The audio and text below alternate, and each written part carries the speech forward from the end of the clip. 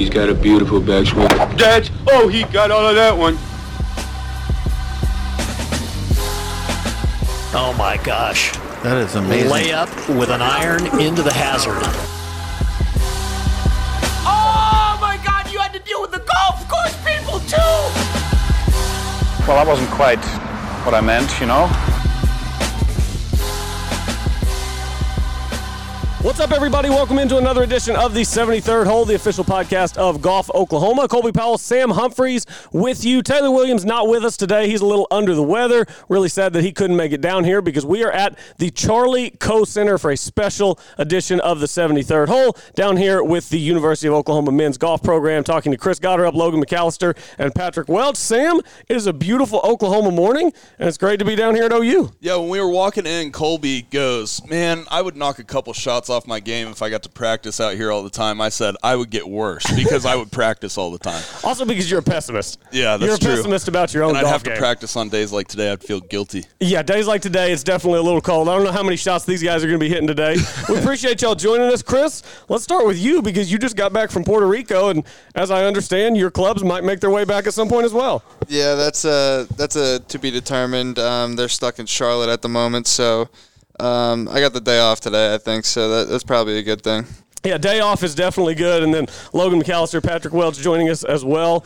Logan, you have been around Oklahoma for a while now. What was your first semester at OU? My first semester was fall 2018.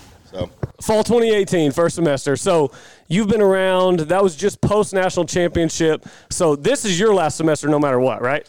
Or do you have a COVID year? I have a COVID year. Okay. That confuses me how it all works. We'll see how that works out. So, and then Patrick Welch joining us as well, coming off the big win a couple of weeks ago. You must be kind of riding high. Big win, kind of get you back where you need to be. How you feeling about your game right now? I feel really, really good about it. I've hit my driver really well, hit my irons really solid, and more importantly, I'm putting really well again. And it's really nice to have all three at once for a tournament like that, and it's been good. Absolutely, that's what it's all about. So let's kind of dive in here. Chris, let's start with you. Just talk about your experience in Puerto Rico. I mean, you really hovered around the leaderboard all 4 days. Ryan Brim ends up going off and winning the tournament by 6 shots, but you contended first top 10 for an amateur on the PGA Tour in 5 years. What was the whole experience like? All the media coverage, kind of you were the talk of Twitter for a couple of days. What was that all like? It was funny, I got off the plane straight from Vegas after, we got done there on Tuesday. And I went there, got my clubs checked, and they were all off. And they were all off by like 2-3 degrees. So it was nice to get that figured out. And then, it was nice to go play well. And obviously, Bram played amazing, and that story is pretty cool. But, to play well and have a couple people down there supporting me was pretty awesome. Vinny, I want to ask you about your win at Southern Highlands, too. Just tell us about that week, kind of same question about that Colby asked Chris, but what's clicking right now and what things have you been working on that kind of, is leading to the recent success? Basically my whole game's kind of clicking right now, which is really, if you win, right, you have to have everything clicking. And, we played in Puerto Rico a few weeks ago, and Chris basically washed everyone that week, and I played really well the first day, but didn't really keep up enough, even though I played pretty well the last 2 days. But we won as a team. The whole team was playing really well. It was nice for me to play really well. But it was just a good confidence boost for sure, just to get a top 10 and with a lot of the spring season going forward. And I didn't have an expectation to win at Southern Highlands, but I had a feeling that I was going to play pretty well because I played there a few times. Freshman and sophomore year, and now this year. So. Yeah, absolutely. And all these OU fans will recognize Patrick by his cross-handed swing. And so kind of give the backstory. I won't say how did you start playing cross-handed because I'm sure that you just felt comfortable doing it, but how did you keep playing cross-handed? Yeah, no, so I picked up a golf club when I was about 2 or 3 and just held it that way. It was a plastic club. I'm hitting it left-handed, right-handed. I'm just kind of holding it with that grip. And then, it just stuck, really. I played my first tournament when I was about 6, played cross-handed, and my parents were like, you're not holding it the right way.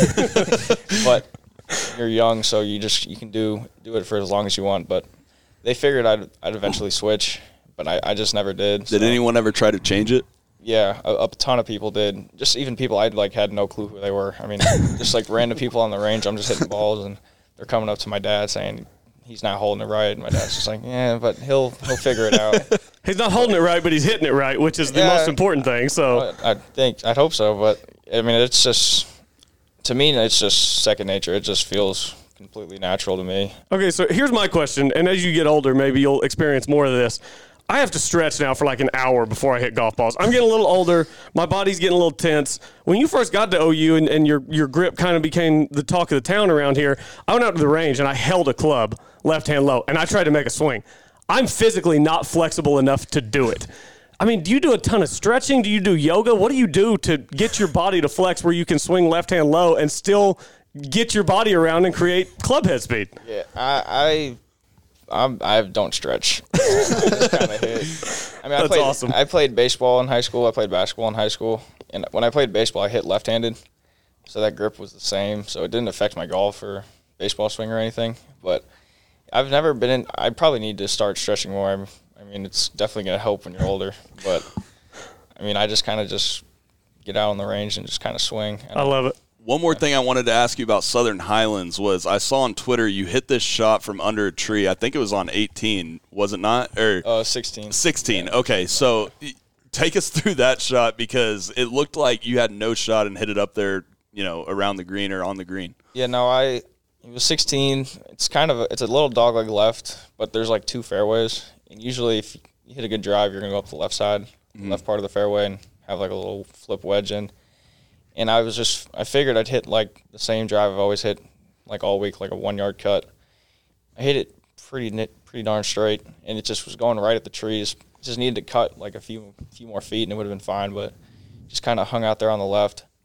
I saw it land right in line with that tree, and I was like, I don't know if that's in it or short of it. I just hope I had a shot. And then my ball was 5 feet in front of it, but the lie was not that good, at all. And I was looking at the tree, though, and I was like, I can just hit it over a normal wedge. And then Coach Hibble was like, you need to, flop it. And I was like, you think? And he was just like, yeah, if you don't flop it, you're not going to get it out. Or you can just punch out sideways. And I was just like, I was like, okay. And then I got over the ball, and, the lie wasn't great. The tree was there. I'm, over it. I'm, looking up, and I'm like, oh, my God. I'm opening this thing up and swinging as hard as I can. But, I needed to make really good contact just to get high and far enough up, and it came out perfect. I mean, was this final round? Yeah. Did you know where you stood at the time? No. Okay. I knew you knew you were close. You knew you had a chance to win. I'm assuming. Because my playing partner Fred Biondi from Florida, I think I was 1 up on him going into the back 9, and then I was up 2 or 3 throughout the rest of the back 9. So I knew I was 2 up on him, but I didn't know how everyone else was doing. So I was just trying to keep making birdies and kind of separate myself from him. So once you hit that shot, did that one feel – once you got up there and you saw that you had pulled that shot off, that one must have felt pretty good and kind of eased you into those last couple of holes. Yeah, no, it was a huge sigh of relief because if that hits the tree or I get right underneath it and doesn't go anywhere, then you're looking a lot more trouble coming down the last few holes, and that hole especially. But I wasn't even trying to hit the green. I was just trying to hit it short of the green, but it ended up getting on, so – I can ask this question to all three of you, really, but I'll start with Logan. How much is PGA Tour U in the forefront of your mind? And if you don't like it being in the forefront of your mind, how do you kind of keep it kind of in the back of your mind? Yeah, with how important it is as far as pro golf goes, it's hard not to be in the front of your mind. And I know it's easy to say I'm just going to throw it to the back, but that's obviously hard to do. And so, I'm not going to lie and say I don't think about it, but I try to let my game kind of do the talking, if you will, because there is going to be updates every week, and you're going to see it on Twitter, Instagram, where you're tagged, and you can't not see it, basically. And it's important to know where you're at just because that is what I want to do for a living, and to be able to finish top 5 in that is a huge start to that. And so, it is hard to not put it in the forefront of your mind, but I just try to focus on what I'm doing on the golf course, and hopefully that can kind of go to the back of my mind at that point. Yeah, and Chris, you obviously, you're coming over from Rutgers. You're starting much lower in the PGA Tour U.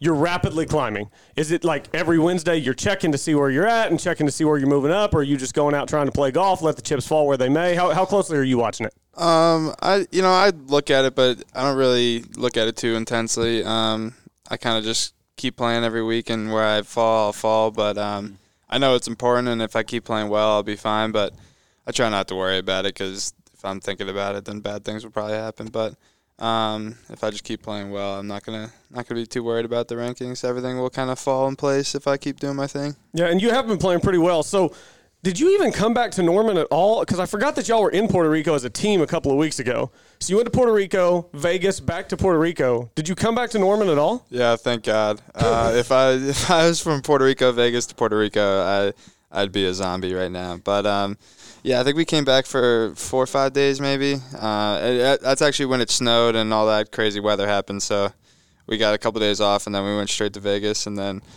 I left the guys after they won on Tuesday, and got down to Puerto Rico Wednesday at like 10 a.m. or something like that. So it was a pretty crazy week, but it was all worth it at the end. So what is it about Puerto Rico? I mean, you had a couple of pretty successful weeks there. You win the college event. You finished top 10 as an amateur. What is it about Puerto Rico golf? I don't know if it's Puerto Rico golf, but it might be that golf course. Par fives are pretty much built for me. If I had to design my own, they might all be in there. And then you got tough par threes and some tough par fours too. So if you can take advantage of a couple of par threes here and there coming down the stretch, and obviously I took advantage of the par fives that week with an Aaron shot on 18 the one round, but the second round on Friday, I think. Yeah, where I smoked the tent. But other than that, I played him pretty well. But that was funny. I hit it. I was like, you got to be kidding me! And this thing takes off, and everyone's screaming in the grandstand, and what club was that? What were you hitting? 4-iron, and you just flared it. Yeah, I don't even know what happened. I was like, oh, I'm gonna make birdie here. This is money. I got like 250 down, straight downwind. Put this up there, up and down, and then I hit it. I'm like, oh my god! And then everyone's going crazy up there, and it was a disaster. But it was fun. Me and my buddy were laughing about it because, you see this on TV all the time, and then to be there and you're looking under the tent for a golf ball, you're like, what the heck am I doing? Well, and I love that you finished T7 as an amateur, and we're sitting here talking about the one errant shot that you hit on Friday. Well, there was one that wasn't on TV that was even funnier. On hole 4, I chipped it up, green side. I was pin high in 2, easiest shot you could draw up, dead flat, probably 30-yard chip, all the green in the world to work with, and I just airmailed it into the water. Oh. And not airmail, but I chipped it and it just rolled into the water. And I looked at my buddy and just started laughing. Like, it was so bad. It was comical. What round was that in? Third. I think third, okay. yeah. Yeah, I was going to say, I didn't see that one, so you did a good job. Yeah, I purposely did that for the ones that weren't on TV. So yeah, that was smart. Yeah. So did you see all the stuff throughout the week? I mean, people are posting, they're like 30 years since an amateur's won on the PGA Tour. I mean, Thursday, Friday, Saturday, you're hanging around the lead. Are you seeing that stuff? Are you trying to block it out? Mentally, what are you doing to make sure you're in the right frame of mind when you tee off Sunday? I was looking at it. It's cool. But I had some good momentum going in throughout the week and just keep going.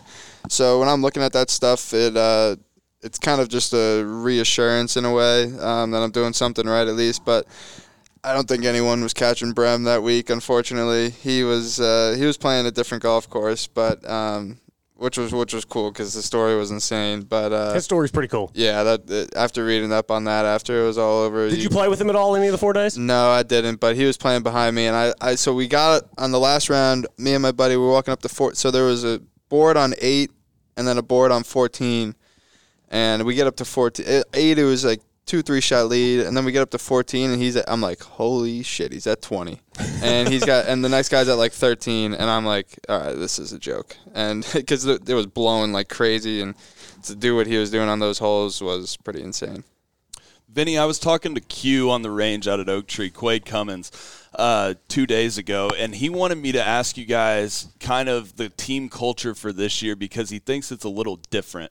And he thinks that last year it was like all the expectations were on you guys to be the best team in the country at the start of the year, whereas maybe this year you guys kind of came into the year as underdogs, and now you have kind of new expectations, now being the number 1 team in the country later on in the year. Kind of tell me, do you agree with that? And kind of tell me how you guys are handling the new expectations being the number 1 ranked team. I do. I definitely agree with having that underdog mentality to start the year. I mean, I feel like, honestly, I knew we were going to be pretty good, but we won 4 tournaments already this year. I don't think we won 4. We may have won 3 or 4 last year. Yeah, so, I mean, we've all been playing really well, and although we're, like, number 1 ranked or whatever, I mean, I don't think that changes our mentality of trying to win every tournament every week. So we're still having that underdog mentality and stuff. So I think it's worked well for us, and we're gonna keep it.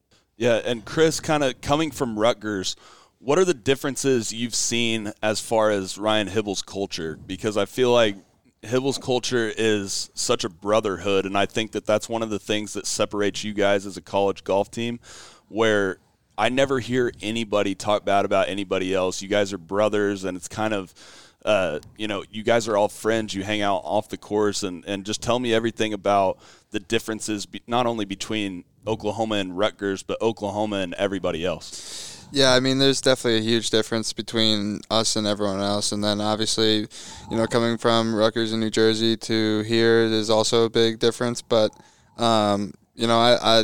I loved my time there, but it was I just needed a little bit of a change, and the chance to come play for a team like this and to play for a national championship is pretty cool. And like you said, our team, we're together on the course, off the course, and if someone's winning, we're happy for them. Obviously, Vinny played lights out in Vegas, and Logan won at Pebble Beach, and then I won in Puerto Rico. So to have everyone kind of chip in here and there, and when someone isn't playing their best, we still have a chance to win. So I think that's what kind of makes this team special, and we're all equally happy for each other when someone's got the chance to win, and it's helping the team whether you're not winning or not. So it's cool to have all those people contribute here and there. Logan, I'll ask you this, and then I'll get Chris's side. Speaking of having fun on and off the golf course, I've seen your guys' Instagrams with the handshakes. Tell me about that, and tell me who has the better of who in those matches. It started because I always talk to Chris about his chipping. He's been working on it. He's gotten a lot better at it. But I used to always I was like, I have a better short game than you. And so he was like, all right, we're gonna go out to the chipping green. We play a game called 21, and he was like, whoever loses has to post the other guy's has a better short game than them. So our very first one, this was probably, I don't know, it was a couple weeks before we left for Puerto Rico, and we get out there and it's like I was way up on him. It's the closest gets 2, second closest gets 1. And so I think I was up like maybe 16-8 on him or something, and a make is 5. So it's 16-8. I'm like, I got this easy. He chips in and gets the other closest, so he gets up to like 16-14. And we're sitting there on like the second to last hole. I think it's 19-18. So he can't sweep it, and I can't get closest. And he hits first, hits it to like 2 feet, and then I make it on top of him. And so that was kind of a perfect ending to what we were doing. And so that sparked that, and I was like, you know what? When we qualify, let's do the same thing. And so the very first one, he goes out and beats me by like 9. So I'm sitting here at Chris Gotterup, beat me by 9, and I'm getting replies on my Instagram like, in one round, what did he beat you by 9? And I was like, no, this is like a 5-round qualifier. But it was just something fun that we decided to start doing. Because to be honest with you, like I don't want to post saying that he beat me, and he doesn't want to post saying that I beat him. So I think we might be 2-2 or something, but he's got me in a couple tournaments. So it's been a fun kind of addition to I don't know if that's gambling or not, but it's probably not supposed to be gambling, but it's definitely not gambling. It's not gambling at all. It's a handshake. Yeah. But Calvin Ridley is not here. It's fun. Exactly.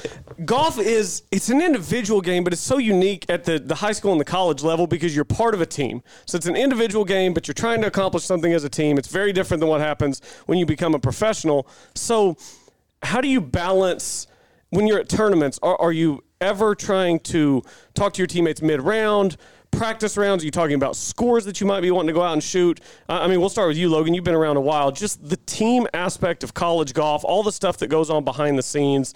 How special is that, and how much do you cherish that, knowing that when you become a professional, that team aspect really kind of goes away? Yeah, Coach talks about it all the time. I mean, when you're here for 4 years, maybe 5 now with COVID and stuff, and that's pretty much the only 4 years that you get to be around elite players that you can kind of push and stuff. Because when you get to pro golf, you have friends or whatever, but they're trying to beat you, and there's no sort of team there's no sort of team aspect to that unless you play in a Ryder Cup or a President's Cup. He always says that. He's like, there's 12 guys on a Ryder Cup team every 2 years, and that's the only other team atmosphere that you get besides college golf. And so it's been so much fun to not only have a bunch of guys that are pushing you to be better, but also to support those guys too. Because we all want to go out and beat each other every single week, but at the end of the day, there's a team title too.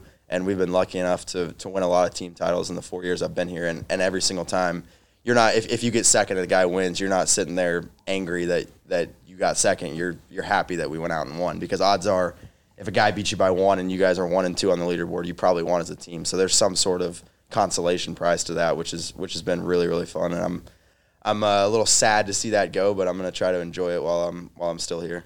You talked about the team aspect of golf, and I kind of got Chris's perspective coming from Rutgers. What was your guys' perspective as far as having a top-ranked player in the country transfer in? Did you guys accept him at first, or did it look like he was kind of trying to take your job? What's that team aspect like when some top-ranked amateur transfers into your team? It was super positive. I mean, we saw it last year with Jonathan Brightwell when he transferred from UNCG, and he came right in and fit right in, and he changed the ability of our team, to be honest with you. I mean, without JB last year, we probably wouldn't have been in as good of a spot, and I know without Chris this year, we wouldn't have been in as good as a spot. So I'm sure some people were thrown off a little bit at first, but when you sit back and look at it, you're like, we're trying to win a national championship here, and if that guy is the extra piece of the puzzle, which I think Chris is, then it's a positive all around. So it's been really good for all of us, and it's been a lot of fun too. And on the other side of that, Chris, you're the new guy coming into town, walking in, trying to be the man. What was that like for you after I'm sure you were in your comfort zone at Rutgers? That's where you'd been. That's what you knew. Those are the guys you'd been around. You come in and you're the new guy. What was that adjustment period like?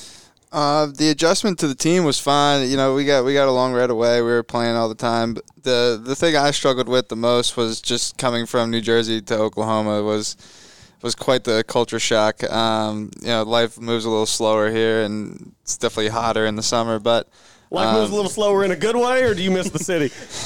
It's good and bad. I miss the chaos and stuff here and there, but I like having everything being close to me, and everything's right here that you need. So it's nice that I don't have to drive 45 minutes and sit in traffic and be screaming at people on the road. But other than that, it's all good. But yeah, it was cool to come in here, and obviously we got right to it when I got here, and I live with Logan now, and we all hang out outside of the golf course anyway. So whether there was no tough moment, I don't think, between anyone. So it was smooth sailing, and I think that's kind of been the nice part about this team, is that there's really nothing there's no problems between anyone, and that's why I think our chemistry is probably better than anyone else's. Chris, I want to ask you, as someone who's done it, there's a lot of talk about the transfer portal lately, not only in football, but we've seen it with the Oklahoma State women. They're transferring out of there. As far as someone who's done it, is it a good thing for college sports, or is it a bad thing? And maybe just tell me your overall impression of it. It's good, but there's a right and wrong way to go about it. I haven't read into the stories of the Oklahoma State women's stuff yet, but I made a promise to do when I signed. I was going to do my 4 years, and I wasn't going to leave or ditch anyone at any time. But once I fulfilled my obligation, I realized that there was an opportunity that might have been better for me. And obviously, I wouldn't have been in that opportunity without my 4 years there. So without that, I wouldn't be here. But with the opportunity, I felt like I would have been kind of an idiot to turn it down. So to be here now, I think it's kind of aligned properly. So let's just go ahead and talk about Oklahoma State a little bit. I saw some rankings yesterday. OU 1, OSU 2. Chris, you come in, complete outsider coming from New Jersey. Did you know about Bedlam? What did you know about Bedlam? And now that you're part of it, what do you think about Question Bedlam? Coming from a huge OSU guy over here. Don't let him sneak in. I graduated from Oklahoma State. I bleed orange 100%. My outfit today, this is the closest thing to Crimson and Cream I own. So I figured I would throw this on for you guys. I definitely knew about it. It's not what I know now, but we keep a running tally of how many times when we play them, how many times we win, lose. I think it's. Did we play against? I think we're like 3-1-1 or something like that. So, I think we tied them once. I forget, but Eastlake must have felt good though. Yeah, Eastlake was nice. But so yeah, we keep a running tally, and we're always. I know they're watching us, and we're watching them at all times because there's a good chance that down the road we'll see them again. So, and they got a really good team, and I know it's important in all the other sports too. Like you see, anytime we're playing OSU, anytime tennis, softball, whoever it is, football, everyone's watching and everyone cares, and it's just bragging rights for everyone. So, anytime you can have a leverage over someone else, it's always nice. I want to ask Logan and Vinny, boys, do you guys kind of still have that underdog mentality with Oklahoma State, or has it changed over the last couple of years? Now, they're historically, one of the better programs, and OU is just now one of the better programs. Do you guys look up to them, or do you feel like that they're looking up to you? I mean, I think at the moment it's kind of a head-to-head battle. I mean, I think as far as the playing field goes, it's a pretty level playing field now. If you look at history and stuff, Oklahoma State obviously has the edge on that. But when you're talking about Coach Hibble's time here, I would say that it's been a pretty, I guess not the first 6 years or so, but the last 6 years have all been, OU and OSU have pretty much been 1 and 2, especially the last 3 or 4 years. So it's cool to see that. Being from Oklahoma, it's cool to see that because I think Oklahoma golf in general is really, really strong, and people don't quite realize that. But now that on the national stage, Oklahoma and Oklahoma State, with Oklahoma guys on both teams, are 1 and 2 in the nation is really cool because people, I don't think, have realized that in the past. They always knew Oklahoma State, but to have both teams there at the top is it's not only good for Oklahoma golf, but it's good for all the players at both schools because when it is your rival, it just feels a little more important and makes you want to work a little bit harder to beat the team that's 60 miles away or whatever it is. So, and Patrick, what kind of goes through your head when you're playing Oklahoma State? Knowing or being here at OU for the last 4 years and coming from California, Rhode Island, wherever you want to say I'm from, because it's a long story. But, well, hold on, California, Rhode Island, we're about 3,000 miles apart. So. Yeah, I know, it's a long story, but I'm from California, lived in Rhode Island, moved back to California now. So but being here for 4 years, learning about the rivalry and stuff, obviously it means more for us to try and beat them. Meaning there's just a little extra meaning towards it. I don't think we look up to them by any means. I feel like it's a pretty level playing field. We don't look down on them, certainly, but we don't look up to them either. So I want to go back kind of to the Eastlake Cup because y'all are playing them heads-up match play for the Cup. Previous going into the matches, did you have conversations with Coach Hibble? I know you guys know some of those guys. Did you all talk with Coach Hibble? Hey, I want to play Eugenio. I want to play Brian. I want to play, Rayhan, these guys. Or did he just kind of set the lineups and put you out? Are there certain guys on Oklahoma State, I guess, that individually you're like, I want that guy. I want to take that guy on. Chris, go ahead. I don't know if Logan talked to Coach at all, but I like Coach do his thing. They're I'm sure that's preparation for the future for them. So they're trying to see what kind of lineups mesh properly. But I obviously you want to take down whoever you're playing, whether it's the top guy or bottom guy. They're going to bring it. So I don't really whoever I play, I'm going to try to play my best against them and try to beat them. But I don't have any particular people I point out when I'm up against them.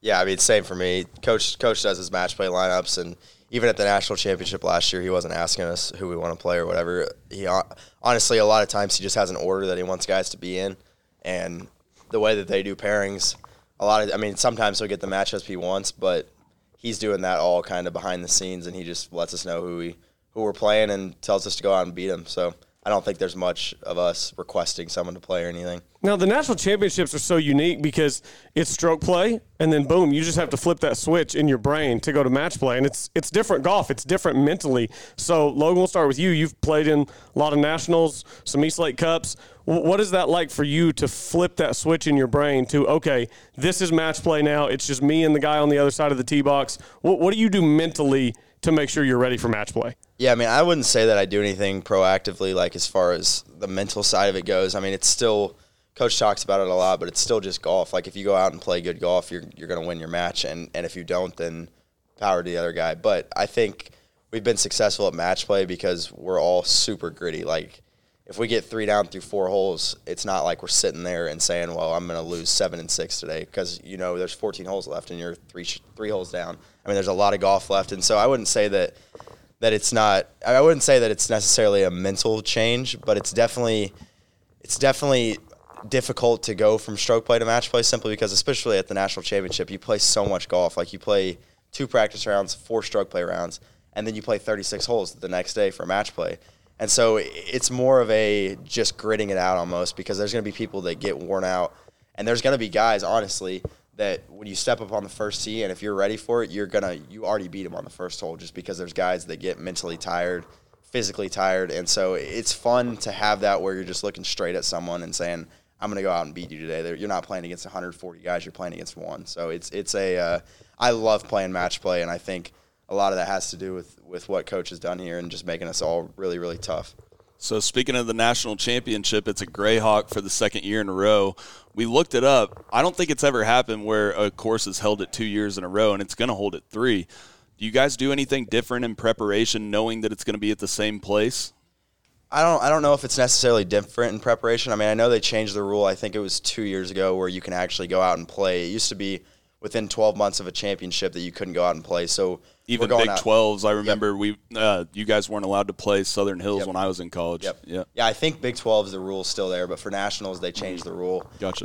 And so like when we go out we're going out to NIT next weekend, and so we'll go out and play Greyhawk before. I noticed you guys had some more Arizona tournaments on the schedule coming up. So coach has changed our schedule a little bit to where we're playing more desert golf and stuff. And you'll see like at NIT, I think the top us, Oklahoma State, and I want to say Arkansas is actually number 3 right now. All 3 of us are going to be there. Pepperdine's going to be there.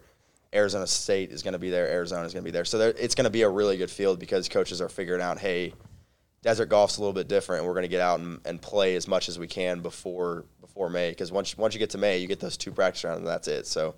Yeah, and Patrick, I want to talk to you heading into Greyhawk this year. Golf's a game of highs and lows. Guys get on heaters, guys go into slumps. I'm curious for you this year, getting back into the groove, getting back into Greyhawk. What was it like for you last year at the national championships? I know it didn't go the way you planned on it going. And then how do you go to Greyhawk this year and tell yourself, just because last year didn't go the way I wanted it to, this year my game's in a better place, and go out and dominate that golf course? Last year was obviously tough for me just because I just kind of lost confidence, which sucks. Especially That's in golf. That's golf, yeah. But I've kind of just learned over the past few months to not ride highs and lows anymore. Just kind of reset each day and just it takes out the expectation part. Just because, you're playing well, you're going to play well this week. Well, you're just creating an expectation for yourself. And then if you're not playing well, I'm not playing well. I'm going to play terrible this week. So I've just kind of learned to just reset, just take each day at a time, each tournament, and whenever we get to Greyhawk, then we'll worry about it then. So, Patrick, you also have a few nicknames. You have Vinny, obviously, the cross-handed bandit, which is my favorite. Where did Vinny come from? Yeah, so Vincent's my first name. So it's Vincent Patrick Welch. Okay. And I think it was Logan gave it to me freshman year. We were just kind of looking at, there was like a roster printed out paper, and it said Vincent Welch. Kind of the team was like, Vincent, what? And then Logan he just said Vinny. And then coach just said it, and then everyone started calling me. It's kind of funny. I didn't like it at first. I was just like, that's so dumb. Now that's if I hear Patrick, I'm kind of thrown off. I was going to say, do you go by Vinny normally now? Yeah. Do you prefer Vinny now? Yeah, I guess so. I mean, okay. It doesn't matter to me, but yeah, when I hear it, I don't think anything of it anymore. So it's pretty funny now. What about the cross-handed bandit? You like that one? I like that one a lot. I don't really hear that one often, but that was a good one. We need to get that one going more, Sam. You and me on the show. Nice. We need to get cross-handed bandit going more. So, Chris, I wanted to ask you, and you'll have to apologize my ignorance when it comes to Rutgers golf. I don't follow Rutgers golf super closely. Have you played in national championships? Basically, let me start there. Have you played in the national championship? No. Okay. So you're going into Greyhawk this year. You're going in totally new, fresh meat at Greyhawk at the National Championships. We're talking with Logan about what a grind that week is. It's 7-8 straight days of golf. It's 100 degrees down there in Scottsdale at Greyhawk. I mean, I know that I'm sure you're looking forward to that, and I know it's not a given. We're talking about with Coach Hibble earlier. You've got to earn your spot at Greyhawk. But let's assume for the sake of argument you make it there. What are you anticipating that experience will be like this late in your college career to tee it up with a national championship on the line? I don't really know to answer the question. I haven't really thought about it at all, to be honest. Obviously we're all working hard each day to get to that point, but you can't really expect anything until you get there. So, obviously it's going to be exciting and it's going to be exactly what we signed up for, hopefully. Right. Now, fingers crossed. Have you played Greyhawk before? Once, yeah. Okay. So I'm not going in completely blind, but I'm sure it's set up differently. What did you think of Greyhawk? It's good. We played it like 4 or 5 years ago. So okay, I got you. Did you make 2 hole-in-ones? No. Oh, okay. No. That's so I went to Greyhawk in December, and me and a couple of buddies, we had like a 10-minute wait on the 8th tee, and we're standing there, and one of them's like, Didn't the kid from OU make an ace on this hole? And I was like, Logan McAllister did. And I was like, he made one on another hole too. And we were trying to figure out what holes it was. And I was like, I'm just going to text him. So I shot him a text. Logan, you aced number 5 and number 8 last year, Greyhawk National Championships. I mean, was that the first time you'd made a competitive hole-in-one? And how wild was it? I mean, I'm sure the first one was wild, but then another one goes in. You've got to be feeling like everything's just coming up Logan at that point. Yeah, it was honestly wild. Like, to answer your question, it was my first competitive ace in that final round, and I'd made one other ace in my life, and it was by myself. Oh. So the difference between I made one by myself, like didn't even know it went in too. It was kind of over a hill. Where was that? Do you remember? It was at Belmar. Okay. On number 8 actually. So I got 2 number 8 hole-in-ones, but yeah, it was just like when I saw it go in, I kind of like looked around for a split second, and then I was like, oh my gosh, that actually went in. Because I went from being the only one to see it and then it to be on national TV in the final round of the national championship. So that was pretty cool. And then the one in the championship match was crazy because I knew it was a perfect number, and I hit a perfect shot, to be honest with you. It kind of never left the pin. But to see it actually go, I mean, the odds of making a hole-in-one, I don't even know what they are, 1 in a billion or whatever it is. But to see that happen twice in a week, I was honestly just in shock on the second one. I mean, my heart rate was probably 190 sitting right there because I was just like, what is going on? It felt like I was in some sort of like movie or something. And Barstool tweeting it out. And everybody. It was wild. I got on my phone afterwards, and obviously we were a little frustrated afterwards, but I saw it and I was like, holy cow, there's 1,000 mentions or whatever it was. So you probably couldn't even read them all. Exactly. Yeah. I mean, I could scroll for 3 hours and I probably wouldn't read all of them. So it was, I wish that hole-in-one would have got us a national championship, but it's a cool memory to have, and it's even cooler that it was on camera. So it's something that I can have for my whole life, because a lot of people making hole-in-ones, they kind of live it with their eyes, and that's pretty much it. But luckily, I'll be able to show that to my kids and grandkids, whatever it is. All right, real quick, we got to go around the room. How many hole-in-ones do you have, Chris? I got 1. You got 1? Vinny, how many hole-in-ones you got? I got 2. You got 2? You've got 3, Logan? Yeah. 2 at Greyhawk. Sam, how many do you have? 4.5. Hold on. 4.5? Yeah, I made one on a par 4. Oh. Number 11 at Lincoln West. Sweet. Okay. I've got 1. I've got 1 hole-in-one. So everybody in here at least has one. What is that, a combined oh, man. 11? Hey, we're in the double eagle club. I forgot the half. There we go. There we go. The what now?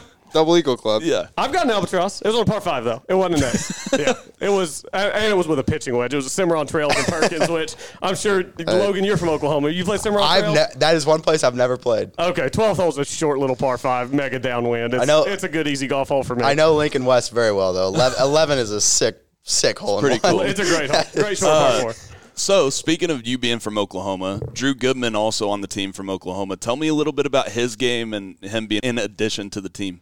Yeah, Drew's been amazing. I mean, obviously he's a great player and he's had a good season. But I mean, I grew up.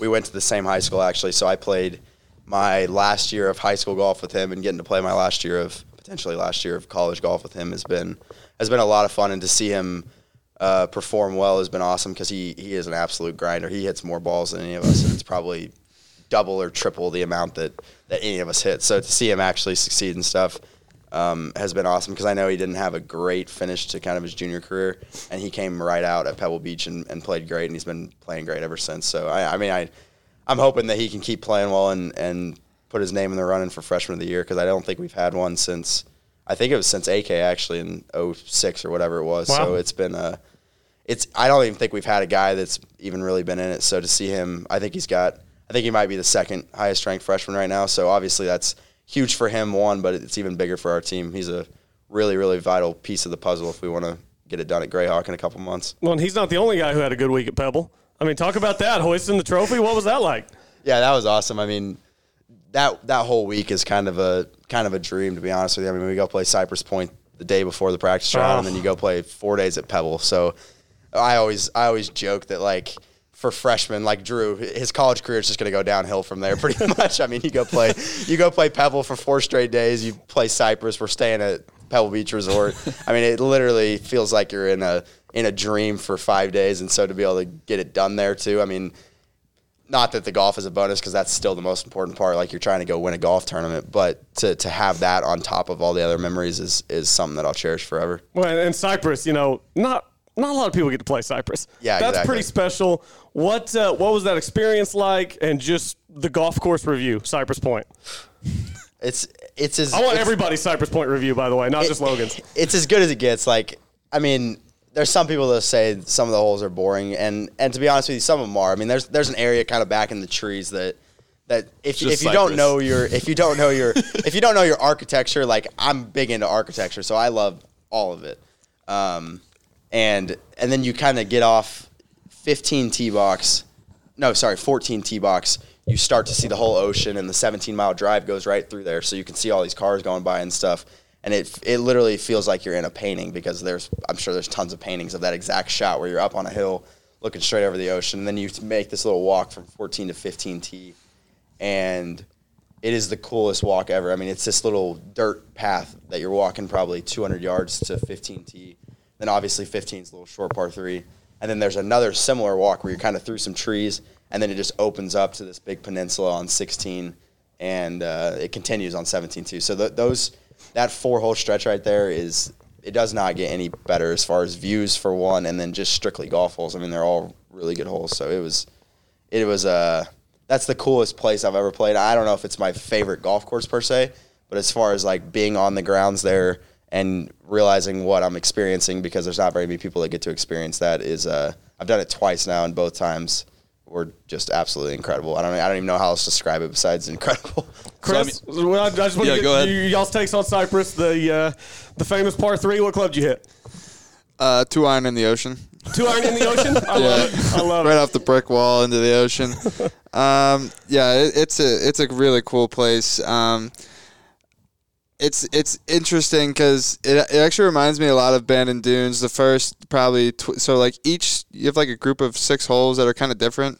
The first 6 are kind of in the trees. Next 6 are kind of dunes and then obviously the last 6 on the ocean are spectacular. I think 15 is the coolest hole out there, better than 16, 17. You got the kind of, it looks like a lazy river kind of in front of the green with the ocean kind of splashing up against the walls. It's just a really cool place, and we were there. We saw, I think Curry was there, Fred Couples was there. You're going to see someone when you're there, so that's kind of the cool part about it. And and then you get to go play Pebble for 4 days afterwards. It's not a bad week. No, not a bad week. Other than Pebble, what's your guys' favorite tournament? Tournament? Yeah, that you guys get to go play. I don't know. I can't really answer. Yeah, Puerto Rico. I don't know. Colonial's awesome. Right. I really like Merido. I know some people don't like Merido, but I'll die on that hill. So for me, though, Merido, Colonial, but I've only played 6-7 events here, so I can't really speak too much. What about you, Vinny? Favorite tournament?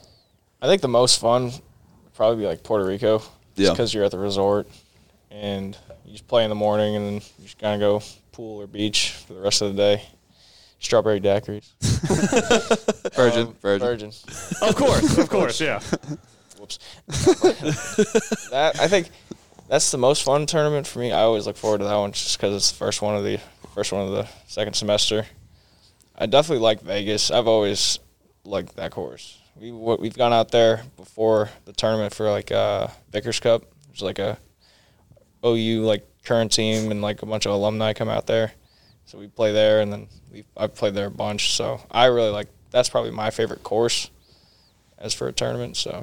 Yeah. All right, so we got a question on Twitter here from College Golf Book. It says, would love to know how much effort is put into stats and charting their rounds and the type of course management preparation done ahead of an event. I'll start with you, Chris. Mapping out the course, yardage books, greens books, all the info that you have available. What all do you do before a tournament to get it mapped out and have a plan?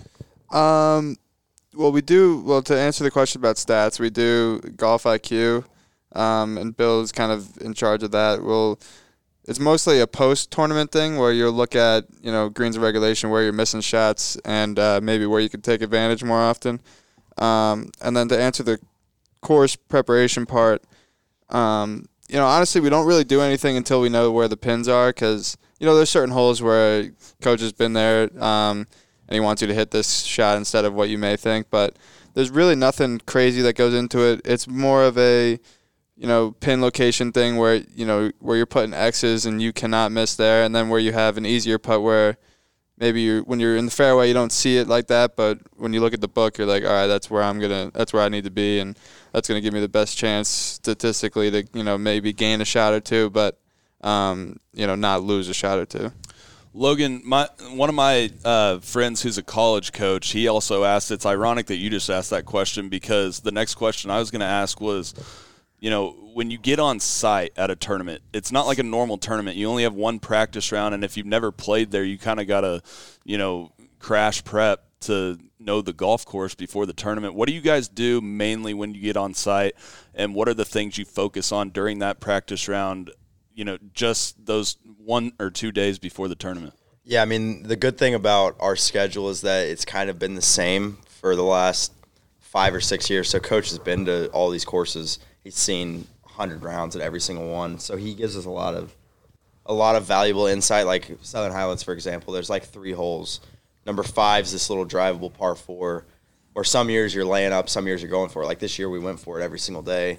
17 is another one where super firm, and there's this back right pin that some people will go after, and they'll get long, and you're screwed.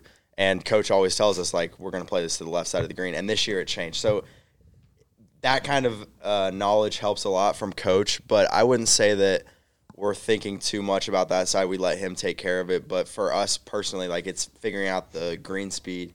It's figuring out how to play out of the rough if there is any rough. We haven't played much rough this year. But I think the most important piece of that from a player's perspective is getting the feel with the greens and understanding that if you have a 60-footer, you're going to know what the feel is for that. Understanding the subtleties of the greens. We've been kind of getting a little bit more into aim point, which has helped a lot with that. And, that's the biggest adjustment as a player is just figuring, because you're going to play on different green speeds pretty much every week. I mean, our putting green out here, it's going to be different than going out to Southern Highlands, which is going to be different than going out to Tucson. So if you're able to do that, I feel like you kind of have a leg up on the other guys. And then at home, what do you guys do? What's a normal week like as far as how much qualifying, how much practice? Do you guys have, practices that are all with the team, or do you kind of do your own individual thing? I mean, it completely depends on the week. I mean, we do a lot of qualifying around here, especially in the fall. We're pretty much at a tournament. Top 15 are exempt. The other guys are qualifying pretty much every single day. And even when they're qualifying, the other guys that are exempt are still playing. And I think that's been really beneficial to just the competitiveness of this team, because even if you are exempt, you still want to go out and beat guys. So, I mean, I would say that our qualifying to practice split's probably like 80-20. I mean, yesterday it was kind of bad weather, but we still had practice, and we did like some team stuff. We do a thing called the Ransom Belt Challenge where they set up our short course over here, and we have a ladder where you play the guy like one plays 2, 3 plays 4, and so on, and you move up the ladder. And so sometimes we'll do stuff like that, but even then it's still very competitive natured, so you're still trying to go out and beat guys. And then what about workouts? Have you guys met Schmitty yet? Oh, yeah. What's he like? He's nice to us. We haven't seen the full. They usually, they'll do some weightlifting and stuff in our area or like the weightlifting area, then they go over to the field house and we don't hear anything about that. That's kind of where the magic happens. But he's cool. He's come up to us. He's a big golf fan. His son plays golf, so he's always asking us about the week and stuff. But I wouldn't want to work out with him. I'll say that. Who's the biggest gym rat on the golf team? Gym rat, probably Blake. He's probably the biggest gym rat. What about range rat? Drew accounts It's for unanimous. It's unanimous. You go out there and you'll see like Adidas stripes on the range, and you know who's been out there. So, Drew hits enough balls for everyone in Oklahoma. Okay, so Chris, I wanted to ask you a question. This just popped into my head. We were talking about it yesterday on the show. There's a rule in the game of golf that if an amateur plays a professional tournament, no money is awarded for the week. I'm just curious your thoughts. And if that's not a question, and if that's not a question you're comfortable I'm answering, plenty comfortable with it. Because I'm putting you on the spot for sure. I could use $100,000. But I wouldn't have been there. The opportunity was worth plenty of money for me, so things will take care of itself. But on the other hand, when you see the number at the end, you're like, it could have been useful, but it's cool. It is what it is. I understand the rules, and if I was probably playing for money, I don't know if it would have been as successful as of a week, but I guess you knew going into the week. It's not like you thought you were getting a check and then they were like, nope, get out of here. No, there was no there's no like, oh, you're kidding me at the end when it's funny, I actually paid my registration fee on Sunday after the last round. The lady never took it on Wednesday, and so the guy comes up to me, he's like, yeah, Chris, we need you to pay your registration fee. I'm like, oh, really? And so I actually lost money this week, but it was funny. And your golf clubs, you lost those too. At the moment. I love the idea that the registration fee didn't get taken on Wednesday, so you had to finish top 10 in a tour event and then go up to the kiosk to make sure you were paid. Well, yeah, if I missed the cut, I was out of there. They weren't getting that, so they found me at the right time, so that was good. Yeah. Logan, what are your thoughts on all the NIL stuff, by the way, while we're talking about money? I don't know.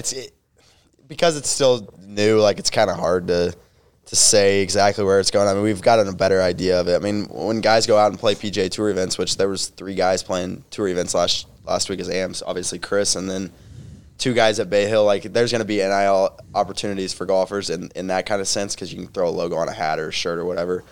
But besides that, I mean, I don't think any of us have really dealt with it too much just because it's not – you end up having to, do stuff for it, whether it be appearances or whatever, and then you get to the idea that, like, what if it's a company that you're not going to represent in, like, for some of us, if we go pro in June, if it's not a company we're going to represent in June, then do you really want to be affiliated with them in March? So it's been kind of a, it seems super enticing because you're like, well, this company's going to give me this much money to do this. But in the grand scheme of things, like, that money's not going to change your life. And so it's almost not worth chasing after. Like, if something comes up and you think it's a good deal that could be a potential long partnership, I think there's something there. But if not, it's not really worth messing with, to be honest with you. Speaking of great partnerships, Groove It Brush. Shout out Groove It Brush. Everybody go get yourself a Groove It Brush. Stop cleaning your golf clubs dry. Groove It Brush. Little water, boom. No more wetting your towel down. Groove It Brush.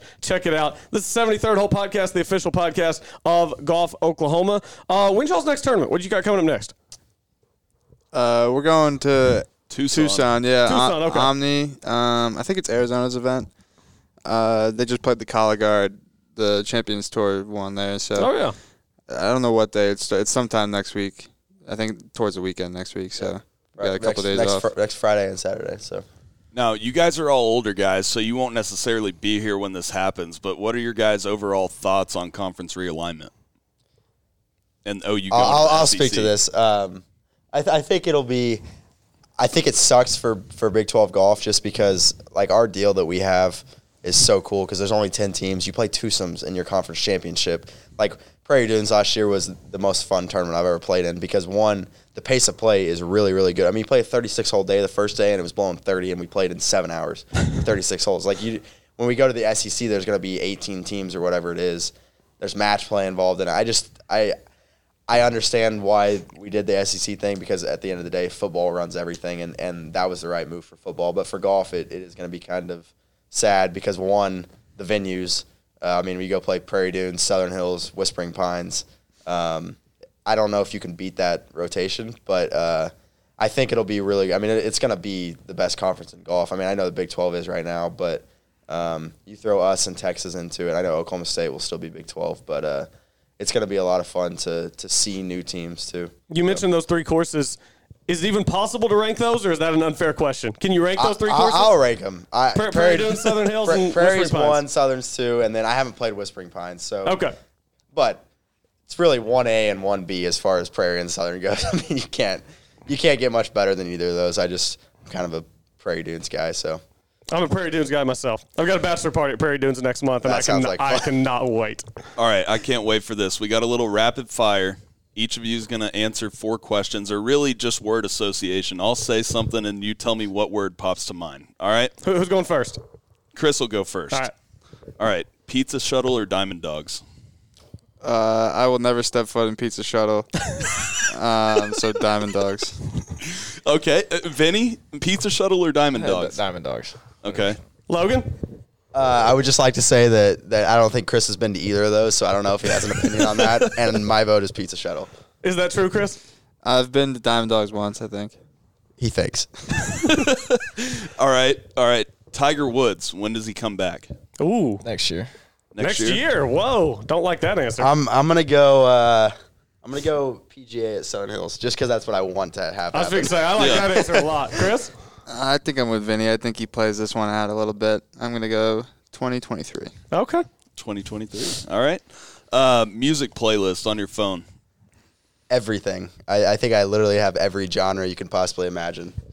What's the preference, though? Do you have a favorite genre or no? It changes like every month. Like one month I'll be rap, 1 month I'll be country, 1 month I'll be answer this for DJ him. He music. listens to Mike all the time. I do have one artist I like. Yep. Chris? I'm a big EDM guy. Oh, okay. Okay. Vinny? Yeah, rap, country, R&B, Spanish. I like everything. Oh, that narrows it down. There we go. Yeah. All right. Last one. Lincoln Riley. Who was that? No, I'm just kidding.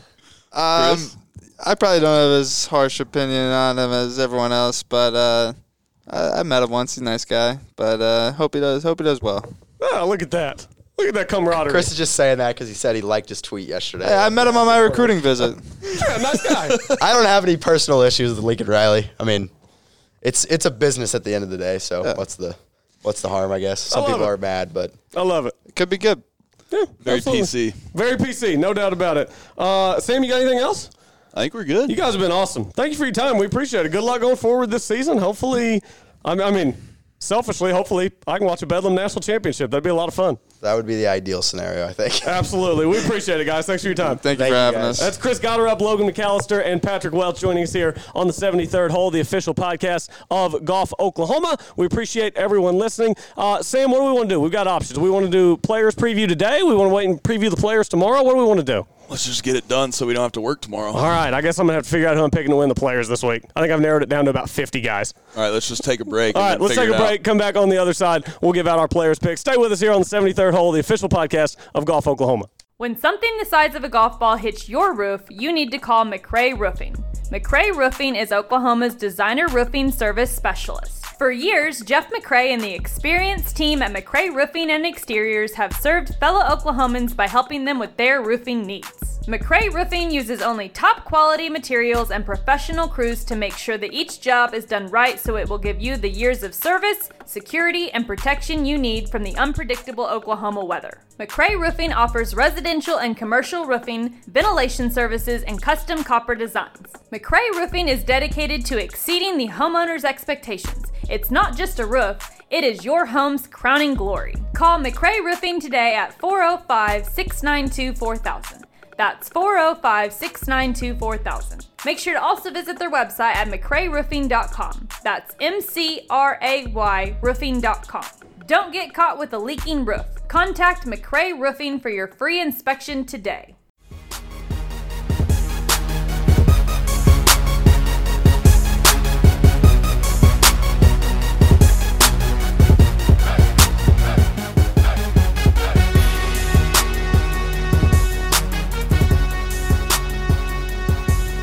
We're back rolling along here on the 73rd hole, the official podcast of Golf Oklahoma. Colby Powell, Sam Humphreys with you from the Charlie Coe Center down here in Norman. The hospitality, Coach Hibble, the guys down here, Chris Gotterup, Logan McAllister, Patrick Welch, couldn't have been nicer, more generous with their time. Just an absolute honor and a pleasure to be down here today. This place is pretty sweet. It's awesome. I mean, probably the best facility or one of the best facilities in college golf. We get in here, Colby, and we go into Coach Hibble's office. I mean, talk about an intimidating thing to do. Just walk right into Coach Hibble's office, and he could not have made us feel like more at home.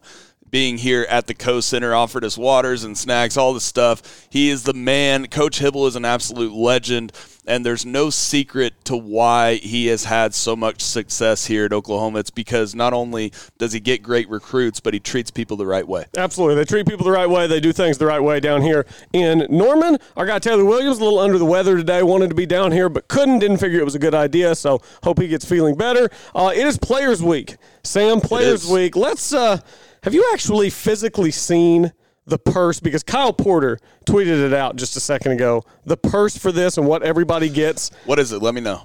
$20 million total purse, biggest in golf history.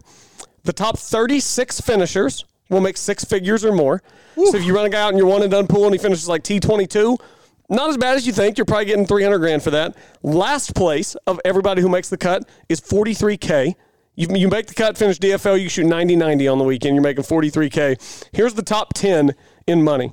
3.6 million, 2.2, 1.4. So top three players all get over $1 million, and then we drop down 980K, 820, 725, 675, 625, 585, 545K if you finish 10th this week. The purse at the Players it's a monster. It's an absolute monster. It's kind of the Super Bowl of the one and done. Am I wrong? I mean, it really is. Can you imagine if you ran out of first and second this week? What did I say, 3.6 plus 2.2? I mean, you're right back in the lead. Yeah, you'd have to be. You could be in last place and be in the lead. Yeah, as long as nobody else was on those same guys. And a lot of the same guys probably will be picked because it's the Players. It's massive strength of field. It's the best players in the world. JT won it last year, Rory the year before. It's usually some big guns that come up and win this tournament, but that's not always the case. I mean, Siwoo Kim won it, was it 3 years ago, 4 years ago? Wow, it's actually 5 years ago now. Siwoo won it in 2017. Didn't seem like it was that long ago, but this has been the Tour's flagship event. I mean, outside the four majors, this is the one that the PGA Tour considers the best test in golf, the best field in golf, and I don't know about you, I love the Players, man. I look forward to it every year. I really do, too.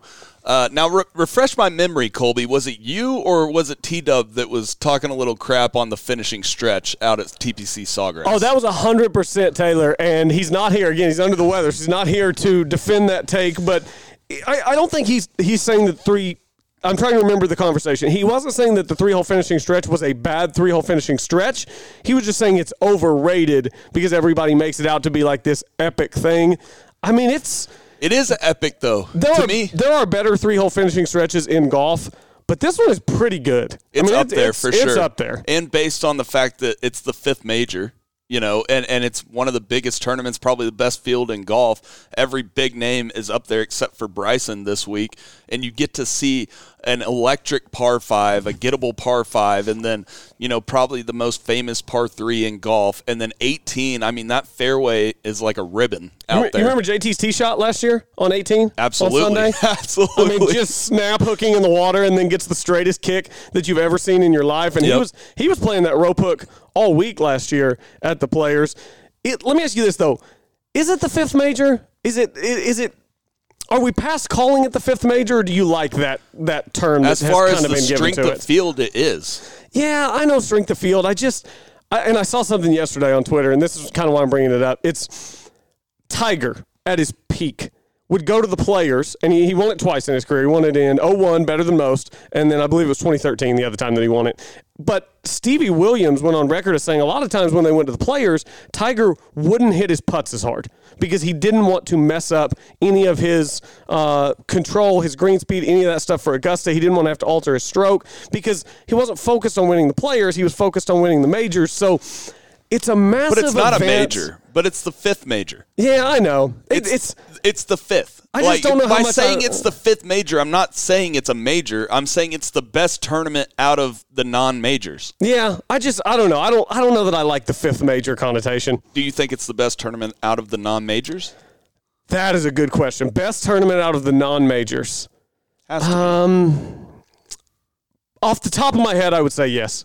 Off the top of my head, if we really dug into it, you could probably make an argument if you like the party at Phoenix. Right. If you're just a total golf purist and you love what takes place at Riviera, you could Bay probably Hill. do that. Even Bay Hill, if you like the But carnage. it's not the strength of field is my point. Right. The strength of the like field of the course, Players. You may like a course at a different place, but Right. you're not going to get that strength of field anywhere else. And to add in wherever you think that the finishing stretch ranks on best 3-hole finishes or best finishes in general, it has to rank at the very top to me of tournaments that are not majors. Yeah, you're probably right. I just didn't want to jump the gun. I'm just going off the top of my head, but I can't think of one off the top of my head that's a better event than the Players. Also, this course, P-Dye course, it's got some quirks to it. It's a very unique golf course, and it really has lent itself to a bunch of different winners over the years. I mean, this is not it's not a course horse golf course. I mean, we said Right. Tiger only won here twice. Guys, Very random. Once you start looking and trying to make a DraftKings lineup or a one-and-done pick, it's kind of like guys will miss the cut and then finish top 5. Yeah. It's Rory. The last 4 years, the last 3 times the tournament's been played. Of course, 2 years ago, played one round. Poor Hideki Matsuyama. About right when it happened, right? Yes. During the Players? Yes, it was canceled during the Players. Because if you remember, Hideki Matsuyama came out first round, shot either 62 or 63, and he was like 4 shots clear of the field, and then they canceled the tournament, and we didn't have golf for 3 months. So poor Hideki might have gotten robbed of a Players Championship a couple of years ago, so maybe he'll come out and be the guy this week in some bad weather. But, I mean, Rory, 2 of the last 3 times he's played it, he's missed the cut. The other time, he hoisted the trophy. Right. It's so random. Dustin Johnson, over the last 13 times this tournament's been played, Dustin Johnson has 1 top 10. 1. And Dustin Johnson has been one of the best players in the world for a decade. So this is obviously a huge tournament, Sam, and in our one-and-done pools, you need to pick the winner, but how do you handicap TPC Sawgrass? It's really hard, and the hard part about it is not only the water on the course, and you can get in some trouble, but it brings the shorter hitter into play, right? And there's some courses on tour that the shorter hitter has no chance, a.k.a. Torrey Pines or Bay Hill. There's certain courses that it just doesn't lend itself to every sort of style of pro golf. TPC Sawgrass does. And I think that that's why you see so many guys that can have great weeks and then bad weeks, but there's the list of guys that can win at TPC Sawgrass is so big, and I think that that's the main reason why you see the variance in finishes. Yeah, I mean, last year I remember Brian Harmon was up there on the leaderboard. TG had a good week last year at the Players. It's always a wild leaderboard because inevitably there are going to be a handful of top 10, top 20 players in the world miss the cut. It happens every year. Last year at this tournament, one and done. It's the biggest tournament of the year for the one and done. Last year I ran out Patrick Cantlay and Webb Simpson. And you know what I got for my efforts? I got $0.00 because Patrick Cantlay and Webb Simpson both missed the cut. You know who else ran out Patrick Cantlay and Webb Simpson? Oh, we had the same lineup last year, didn't we? I did that too. Are you fading both those guys this year? Absolutely. See, I don't know if I'm going full fade. I'll have to pull up my DraftKings lineup. Just as far as one and done goes, I'm not running them out again. Well, and this week's even trickier. So Thursday and Friday, the temperatures are supposed to be okay. It's like an 80-90% chance of rain both days, all day. And yes, they have sub-air at TPC Sawgrass, but I mean, sub-air can only do so much when Mother Nature decides to take over. We saw that at the 2020 Masters that was played in the fall. And then on the weekend, I mean, about midway through the day on Saturday, a cold front's coming through, and it's going to go from 75 and nice to 55 degrees, 20-plus mile-an-hour north winds, and that adds another element of chaos that makes an already unpredictable tournament even that much more unpredictable. It does. We were also talking about some of the shorter hitters and some of the no-names who have played well at TPC Sawgrass. And for some reason, every time I think of the players, for some reason, Tim Clark comes to my mind, the Penguin. Tim Clark. Tell me why that happens. I have no idea. Like that the word no association, TPC Sawgrass, Tim Clark. See, I always think TPC Woo. I like that. See, we got the dub 5 years ago, and it rolls in so naturally. It does. It's just so naturally. You want to go ahead and do DraftKings? Because I want to. We can. And then we can talk a little bit about the tournament. I want to kind of air out some of my thoughts here through my DraftKings lineup. Okay. So, first off, I've got a guy who, and we're starting with our cheapest option here, he's just been very steady at this course over the years. Couple missed cuts here, but who doesn't have them? I mean, at 6,700, Matt Kuchar's pretty cheap. And, I mean, he won here back in 2012. It was a long time ago. Another couple top 20s, another top 5 in 2016. He missed the cut last year. But, again, course history is tricky with TPC Sawgrass. He's got a career made cut percentage at this track of, I think, more than 70%.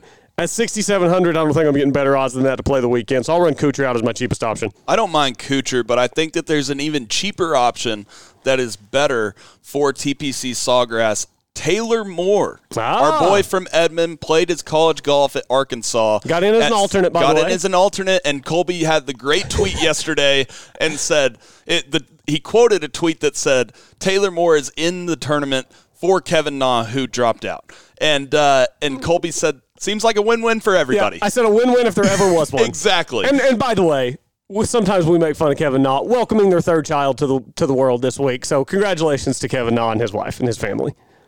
Yeah, do you think he's going to just delay that too? Is he going to slow play the pregnancy as well? Who's your cheapest option? Taylor Moore's your cheapest option. I'm like, we're going down a rabbit hole here with Kevin Na. Oh, it's a long rabbit hole. It takes forever to finish. And you walk to it slowly, one step at a time. So who's your second cheapest? My second cheapest here is Corey Connors. Now, Corey Connors, recently, before the Arnold Palmer, at the Genesis, the Waste Management, the Farmers, and the American Express, he had no recent form really whatsoever. 3 missed cuts in that stretch. But then he gets to the Arnold Palmer, a place that he really likes, and he finishes 11th. He's a great ball striker. If the putting can get rolling, I could see him having a good week at TPC Sawgrass. Finished 7th last year, and Corey Connors at 7,300 will allow you to put some bigger names in your DraftKings lineup once we get up to the top. If he can avoid topping it in the water like he did last week at Bay Hill, it was classic, like, 12 handicap move, wait for the green to clear, wait for everybody to get out of the way, top it in the water, except it was one of the best ball strikers in the world. Exactly. It was wild to watch. So I'm going to go with a guy, we're going wild 9s with my next pick. Finished 9th last week at the Arnold Palmer, finished 9th last year at TPC Sawgrass. That's one Matthew Fitzpatrick, who's been playing some pretty good golf lately. He finished 9th at the Arnold Palmer, like I mentioned, 10th in Phoenix, 6th at Pebble Beach. So his last 3 starts on the PGA Tour, all inside the top 10. Matthew Fitzpatrick certainly trending in a good direction as we head into what should be a pretty tough, grueling week at TPC Sawgrass. And then next, I'm going to go with a guy who, again, high finish last week, finished 2nd. That's Tyrrell Hatton. Not great course history here, but that for me is not a deal breaker at Sawgrass, especially in a week where the weather's going to get crazy, because we know this course is just, you can just pop up and have a great week at this golf course. It's not a horse course. Missed the cut here his last 3 starts, 41st prior to that, but coming off a 2nd place finish at Arnold Palmer last week, his first week in the U.S., first tournament in the U.S. this season. I like Tyrrell Hatton's chances to put a good week together. I don't mind that at all. I like that Tyrrell Hatton pick, actually. But I'm going to go 7,400 as my next pick, Sergio Garcia. Now, Sergio hasn't missed a cut since the Sanderson, and obviously has great history at TPC Sawgrass, has 8 finishes inside the top 25 in his history at the Players. Sergio Garcia is too low to me at 7,400. That's great value, but even better value is my man at 8,600, Brooks Koepka. If I can get Brooks Koepka at 8,600, I'm going to take it every damn time. I don't care where the course is. I don't care where the tournament is. I'm taking Brooks Koepka at 8,600. That's too low. That's mega cheap. We're about a month away from him nearly winning in Phoenix. Yeah. I mean, he had a bunch of chances to win that golf tournament for the second year in a row. Now, he very much is a course horse, but again, it's Sawgrass. But he also comes to play in big events. Yeah, he does. He does. And this is certainly a big event. So my next pick, I'm going to go 8,700. Give me some Louis Oosthuizen. Louis Oosthuizen's that guy that'll just kind of pop up, do his thing. He's very methodical. I think these conditions could favor a guy like him who just goes out and goes about his business. He's not a big, long bomber. I think he can play in a lot of conditions, so I'm going to run him out at 8,700. And speaking of guys who can play in a variety of conditions, my next pick, you'll love this. I'm finally hopping on the train. Give me a little Cam Smith action at 9,400. If it gets wet and wild on the weekend, I think Cam Smith could be a guy who could really deal with those conditions about as well as anybody and have a chance to win this golf tournament come Sunday afternoon. I was thinking about maybe picking him in the one and done as one of my 2 one-and-done picks this week.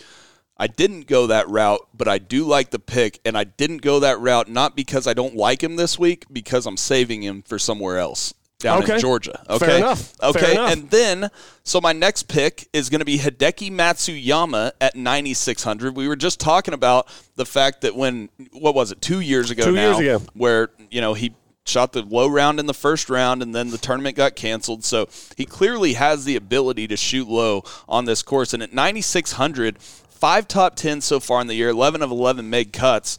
And Hideki Matsuyama previously at TPC Sawgrass, other than the COVID year, in 2019 he finished 8th, in 2016 he finished 7th, but he also has 2 missed cuts in his history at Sawgrass. But other than that, he hasn't finished outside the top 25. So you're kind of taking a little risk. If he makes the cut, he's going to play very, very well here at TPC Sawgrass. And then my number 1 pick, Justin Thomas at 10,400. Oh, the defending champ. I know. And that's what worries me a little bit. Risky business. Give the defending champ stat again real quick. Defending champ stat, it's not so much a stat that I have pulled up. It's just the defending champ struggles at Sawgrass. I don't think anyone has ever won. Somebody tweet me if I'm wrong on this, but I don't think anybody's ever won this tournament back-to-back years. Right. At TPC Sawgrass. And so Justin Thomas, I'm not saying that he's going to win the tournament because I'm not picking him to win. I'm actually picking someone else who is too expensive for me. But 8 of 8 made cuts, 5 top 10s. He loves this place. Justin Thomas is a surefire bet, and I just thought that he was the cheapest out of the guys that I think are going to play very, very well this week. Yeah, I like that. So my next pick, this is a guy I get hot and cold on him because he doesn't win. He really struggles to win, but he plays so much good golf. I'm going with Xander Schauffele at 9,700 as my most expensive option. I kind of have a more middle-loaded lineup this week. I figured with the weather coming in, that's where I wanted to live. His last couple of starts, 3rd in Phoenix, 13th at the Genesis. Didn't play Bay Hill last week, which I kind of like. And again, the results are such a mixed bag here. 2018, his Players debut, what does he do? Runner-up. What does he do in his next 2 starts at the Players? Miscut. So, again, that's like Rory, 2 of his last 3 trips are miscuts. The other one's a win. Xander, 2 of his last 3 trips are miscuts. The other one's a runner-up. So, course history, very random, but I'm going to go with Xander for my most expensive pick. So, you were a little more expensive at the top than I was. I had Hideki and Justin Thomas, but it's because I liked guys at the bottom, such as a Taylor Moore and a Corey Connors. All right, so I'm scrolling through here. I'm trying to see Tim Clark, 2010 champion, by the way. Maybe that's why it popped in your head. The Penguin. Well, was 2010 a big year for you, Sam? I mean, I was 10 years old. I mean, I'm just scrolling through here. Wait, no, that's not right. 2010? No, you were 10 years old in 2010. I was 15 years old. I was fixing to say, you screwed up some math on that deal. Yeah. I'm just kind of scrolling, looking to see if I missed any. We're back here on a college campus, and I just, don't know how to do math anymore. Okay, so I was correct about my stat. Nobody has ever won it 2 years in a row. But how about this? 1974 was Jack. He skipped a year. 1976 was Jack. He skipped a year. 1978 was Jack. So Jack won it, what was that? 3 out of the first 5 times it was played. Started playing it in 1974. Jack won 3 out of the first 5. The good news is Jack isn't playing this week. Jack is not playing this week. Neither is Bryce. If Jack was playing this week, I think I'd run him out in DraftKings. At his age or in his prime? At his age, right now. In these conditions, you're telling me Jack wouldn't be in top 5 in these conditions?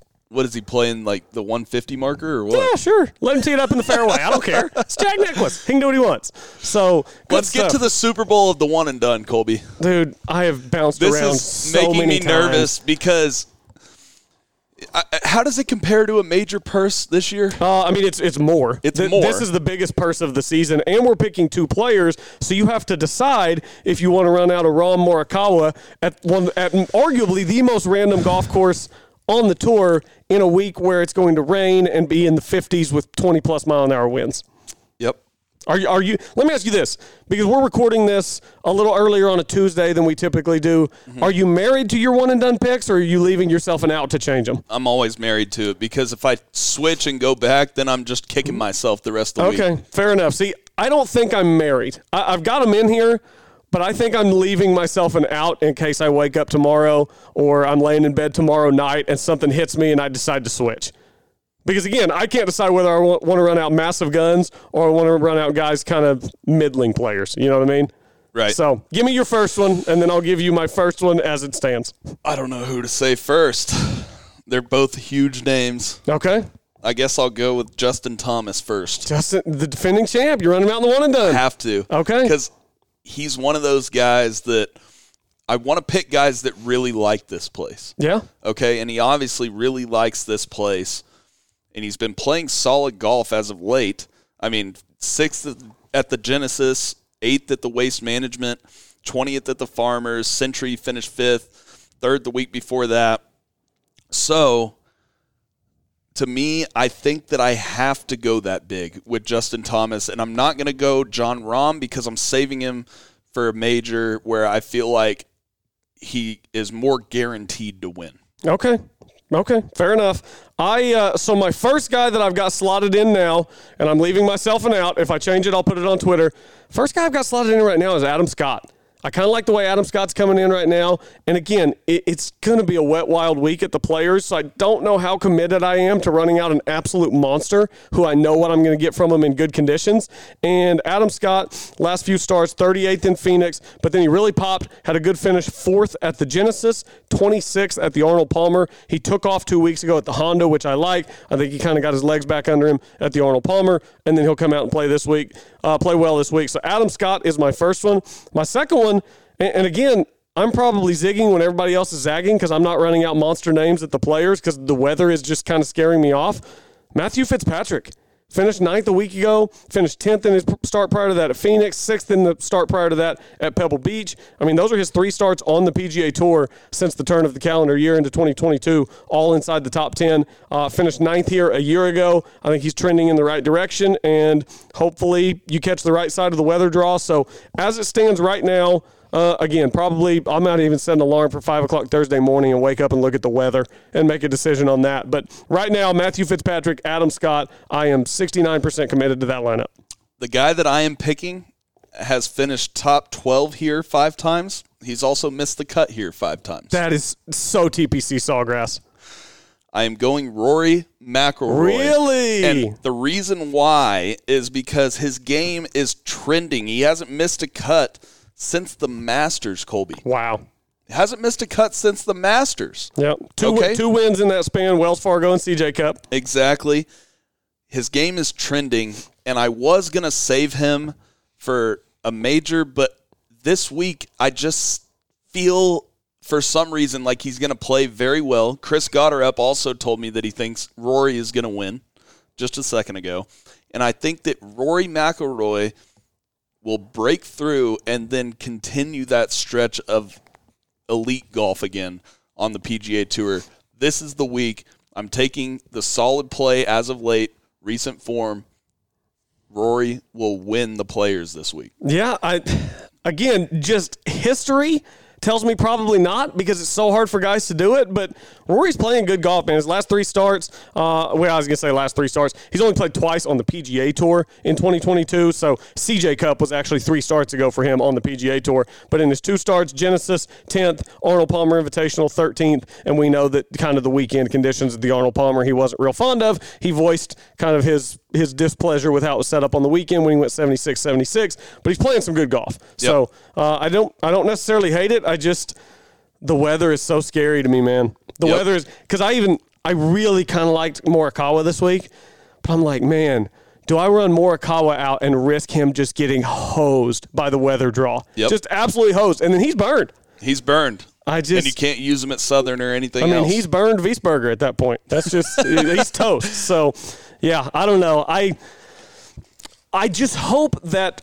both waves on Thursday and Friday, like if it's bad in the morning, be bad in the morning both days. If it's bad in the afternoon, be bad in the afternoon both days. What I don't want is for it to just be nasty Thursday afternoon and then also be just nasty Friday morning where one wave gets eliminated because of the weather, and hopefully that doesn't happen. Hopefully the forecast totally changes and it ends up being 70 and sunny with low winds. But that's my concern this week is the weather, but I also think it can make for a really unique and interesting player, Sam. I'm on the edge of my seat, fired up to watch this tournament. Rory McIlroy, my best bet of the week is top 5 finish at plus 450. Top 5 plus 450. What do you have it on there? What you get him for a top 10 for? That just gives you that 10, extra little bit of wiggle room. Rory, you can get it plus 200. That's a pretty significant drop off from top 5 to top 10, but depends on how much extra security you want there. This is a place where you can get some long shots from time to time. I mentioned the Siwoo Kim long shot. There have been some guys win who weren't really just at the top of the radar. I mean, you're scrolling down even further. Good ball striker. Weather gets weird. You never know. Paul Casey at 8,500. A guy who plays well in Florida, particularly at the Valspar. Chris Kirk, I don't love Chris Kirk as a winner, but he's playing really good golf. And then another guy, Sam, and I'm going to throw his name out, and you're going to tell me I'm crazy. And I might be. I might be crazy. How are we living in a world where Tony Finau gets his first tour win since Puerto Rico 7 months ago, and now we're getting Tony Finau at 90-1 at the Players? He's gained strokes on approach in his last 2 events, which that's a good kind of trending topic coming into TPC. Tony Finau at 90-1 is such ridiculously long odds. I might just throw something on it just because he's too talented to be 90-1. My best bet, if I was a betting man, I would throw money on a tournament matchup. Cameron Smith, even money, versus Sungjae Im. Ooh, I think that could be a good one. What are they to win the tournament? 35-1 for Cam Smith, 40-1 for Sungjae. So very close in odds to win the golf tournament. Also, I mean, Koepka shows up for big events. If you think that this could be a good week for Brooks Koepka, 35-1, I mean, some of these numbers just aren't matching the names, and right. I understand why, because those guys have not just been at the absolute pinnacle of their game, but 35-1 on Brooks Koepka? Don't you just blind bet Brooks at 35-1 anytime you can get him at that number? Right, and it's a great place to do it because the strength of field is so high, right? Yeah. So you don't want to take the favorites in a tournament like this. Yeah, because you're not getting the best value there because, I mean, let's see who the favorites are. Jon Rahm's 11-1. I mean, Jon Rahm, we know his struggles to win golf tournaments, a lot of high finishes, but struggles to win golf tournaments. I mean, 11-1 on Rahm, that's not as good a value as going down and getting Xander at 30-1. Right. Or Hideki at 30-1, Berger 30-1, bunch of guys at 30-1. Also, how about Matt Fitzpatrick having better odds to win this golf tournament than Dustin Johnson and Brooks Koepka? That's unbelievable. Matt Fitzpatrick, 33-1. Those guys I just mentioned, DJ's 35 and Brooks is 35. Did you say what Gooch was? Gooch, I was just scrolling down to it. 60-1, right alongside Tyrrell Hatton. Those are the two guys who are there at 60-1. By the way, Gooch top 5 here last year. So if you're scared of the weather and you're scared of running out big guns this week, top 5 last year, top 10 last week. So, I mean, Gooch is a guy that you could look at who's been playing some good golf as well. Absolutely. I mean, I think it's going to be a great week, Colby. What are your overall impressions of TPC Sawgrass? You know, we talked about the finishing stretch. Yep. Would it be a place that you would want to go that is on your bucket list of places that you want to go play? I think it definitely would because, you know, you want to play the 3-hole finishing stretch. You want to try 2 birdie 16 and then par 17 and 18. That would be the goal, right? If you're a low handicap, single digit handicap or lower player, you want to play those final 3 holes 1 under. Doesn't mean you're going to do it. I mean, I might stand there and splash 3 or 4 of them on 17, but I would want to play it for that reason. Also, I think that there are some really underrated holes out there. I think the 4th hole is a great hole. It's unique in the way that it's set up. And I think 9 is a very underrated par 5. 9, you know, if you're willing to challenge the right side off the tee, you really give yourself a better angle coming into the green. A lot of the guys can't get there. And it could be interesting if it gets cold this weekend, Sam. it'll be interesting to see just how reachable the par fives are, even for some of the bigger hitters. Because I'm telling you, if you get out there and it's 52 degrees and there's a 22-mile-an-hour north wind in your face on number 9, and I don't even know if number 9 faces north. I've never been to the property, but you're not getting there in 2, even if you're, and Bryson's not in the field this week, but even if you're one of the bombers, that wind could play a serious role in making these par fives a little bit more of a wedge fest. I totally agree with that. And the reason why I asked you the question was because I played TPC Sawgrass yesterday at Good. Oh, you did. That's right. Our man Jake Bullard invited me out to go play and test out the simulators. It was their first day, soft opening yesterday. It's down in downtown OKC. It's called Good in the old Tapworks building right across the street from the Bricktown Brewery on Sheridan. So go check that out. They have 5 simulators. It's awesome, good food and stuff. But it was really kind of cool to see where you kind of would hit it on TPC Sawgrass. Played TPC Scottsdale as well. You actually posted a video of Jake Bullard hitting on 17 at TPC Sawgrass. Yeah. Didn't look like the worst shot in the world, but just took that 1-2 hop over the back. Splish splash, he was taking a bath. Yep, but he hit the mulligan button. There's a mulligan button? There is a mulligan button. Now I'm hooked. I'm hooked on the mulligan button. So we need in real golf, just a mulligan button. Yeah. And I love the fact that you don't have to actually walk the course. That is nice, too. Yeah. That is nice, too. Yep. Get over there and check that out. And also give our friends at Ring Family Dentistry a call. Ring Family Dentistry, they go out of their way to ensure all treatment is as comfortable as possible. Leading-edge technology delivering same-day crowns for more than 20 years. You want it, they've got it. Implants, clear aligner, orthodontics, they do it all. All decisions are made by the patient. If they can't show why treatment is needed, they will not prescribe it. They explain their opinion, answer any questions, and ultimately leave all decisions to the patient. Check them out, Ring Family Dentistry. Sam, what an awesome day down here to come to the Charlie Coe Center. Check this place out. Just an unbelievable facility in the game of college golf. Pictures all over the place. You walk in, first thing you see is the national championship trophy from a few years ago. It's just a really cool facility and a great place for a college golf program. Yeah, I hadn't been inside here in probably 2 or 3 years, and the things that they've done to show their history over the past few years in the Hibble era is really cool. If you ever get a chance to, get in here and see that, it's awesome. It just, you always hear about Oklahoma State and their history and the things that they do to promote it at Karsten Creek with their Hall of Fame and stuff like that. This stuff is awesome, too. Yes. I mean, OU is creating their own history as well, and seeing the Burley boys up on the wall, our guys, Brad Dahlke, Quade Cummins. I mean, looking here. I mean, that, by the way, this picture here up at the top above Brad's head, they're standing on rocks, which what looks like a rapid river, and they're holding this. I want to know where that tournament was at. It looks like the Southern Highlands from last year, I think. I mean, they're definitely standing on rocks in the middle of a river.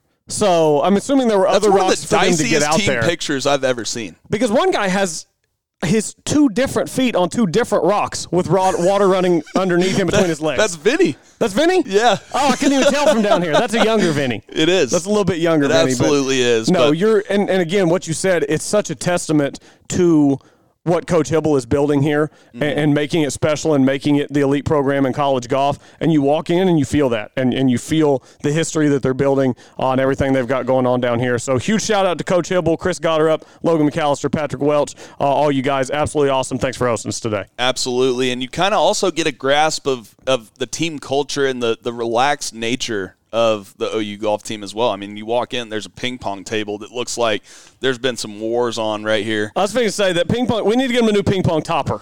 The ping pong table. The ping pong table, it has a dent. So it's a topper that goes on top of the pool table. It looks like a Bills Mafia fan has been in here. And if you have one of these long enough, eventually it'll start to sink down into the pool table a little bit. So it seems like some very heated battles are taking place on this ping pong table. Yeah, and not only the guys, but the women here on the right side as well. Big time stuff, and all here at the Charlie Coe Center. Just thank you guys so much for having us out, and good luck in the future. Yeah, absolutely. Players Week, we will get this show out. We will make sure to tweet out our final picks, including Taylor's. Again, he was under the weather, couldn't be with us today, so we'll make sure to get his picks tweeted out as well. Thanks to all these guys for having us and for being on the show today. For Sam Humphreys, I'm Colby Powell. Thanks for listening to the 73rd Hole, the official podcast. Whoa. What'd I miss? Boomer. Do I have to? Yes. If I do it, are you going to clip it and put it on a button? Say Boomer sooner. If I do, are you going to clip it and put it on a button? Just say it. I will only You do won't. it. I will say it. I will say it. But I need your word that it will not get clipped and put on a button. That's the only way I'm doing it. Carson might clip it and put it on the Pistols Firing podcast. Carson might. That's fair game. But I need your word that you will not clip it and put it on a button. Okay, deal. But I can say it because they were very hospitable. It has to be a little enthusiastic.